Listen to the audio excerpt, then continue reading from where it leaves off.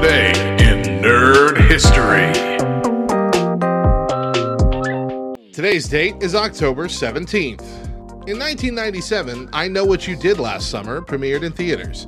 This slasher film is based on a novel by Lois Duncan, in which four friends are haunted by a mysterious killer with a hook who knows that they were involved in a fatal hit-and-run accident the previous summer. In 1998, Halloween Town premiered on the Disney Channel. In this movie, a teenage girl discovers that she comes from a family of witches and visits a magical world while Halloween creatures live. In 2014, Birdman premiered in theaters. This movie is about a former superhero actor who tries to revive his career and reputation by staging a Broadway play while struggling with his inner voice, his co-stars, and his family.